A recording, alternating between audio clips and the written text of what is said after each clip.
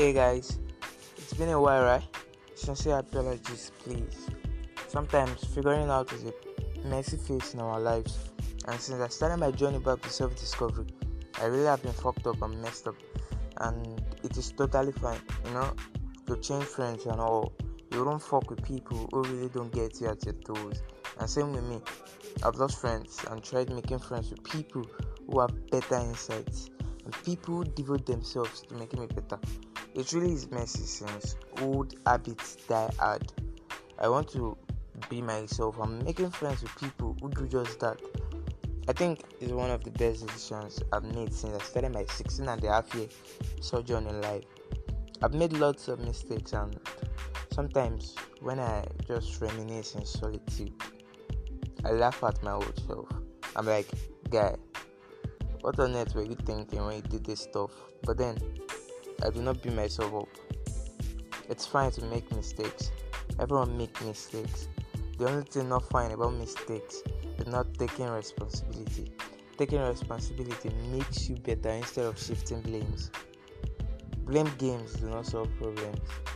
So, I've had to deal with my distractions and addictions, and all I can say is, damn, it's hard to leave these stuff, Jerry. But I know, right, that if I do not deal with them,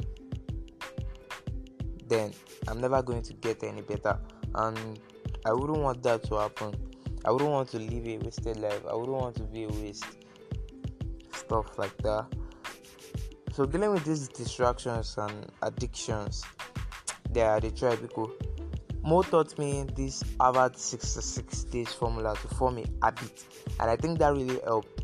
I reunited with Mo almost 2 years after he left Amita, and I think it's helped me get better. I don't even think, I know it has helped me get better, and a shout out to him for that. So as I beat you could stop a habit the same way you formed it. So I tried distancing myself away from my bad habits for 66 days, and now when I think of doing those stuff, not even when I do them, when I think of, I feel awkward, and then I reconnect the dots.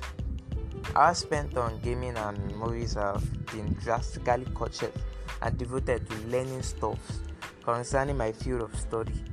I do not know if it made me smarter, but I know I'm more conversant with stuff I really didn't know before. Not that when people talk about current affairs, I'll keep mute and start looking like one minute. And when they talk about gaming and movies, I'll start shouting like someone that get credited after the arguments. It's a bit unfortunate that I'm poor in my hygiene, and that's another aspect I want to change because I've been having regular acne breakouts. It doesn't make me look all that good. So when I enter the bathroom late afternoons, when the sun is high up in the sky and about setting, I spend like 30-45 minutes pouring water on my head and thinking about stuff I could do to shape my life, to get better, to take responsibility for things happening around me. But then, not without serene music. Music is this kind of stuff that connects to your soul and melts your heart. So during these bathroom sessions, I actually do the thinking I ought to have done around 5 a.m. Have you ever heard of the 5 a.m. club?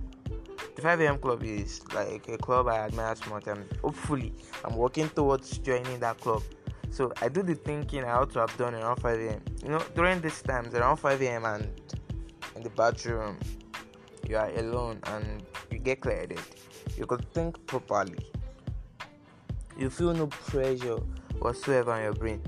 But I advise you to do it around 5 a.m. when everyone else is fast asleep, and then after working out, your brain is alive and working after a good night rest. When you've got issues bothering you, you could trash it out during these times. It helps a lot. It has helped me a lot. You should try it too. One of the things that made me vibrate during this self-discovery session are my bathroom sessions. When I do have my bathroom sessions, I think of things I should have done. I think of things I should do, stuff like that. And then remember that people are selfish. I'm no exception. So also do not let nobody's opinion influence you, especially when you do not want to live the kind of lives they are living. Let them say. And also remember that in face of every difficulty, every obstacle, every setback, you'd always find a way. Trust your instinct. Learn to trust your instinct.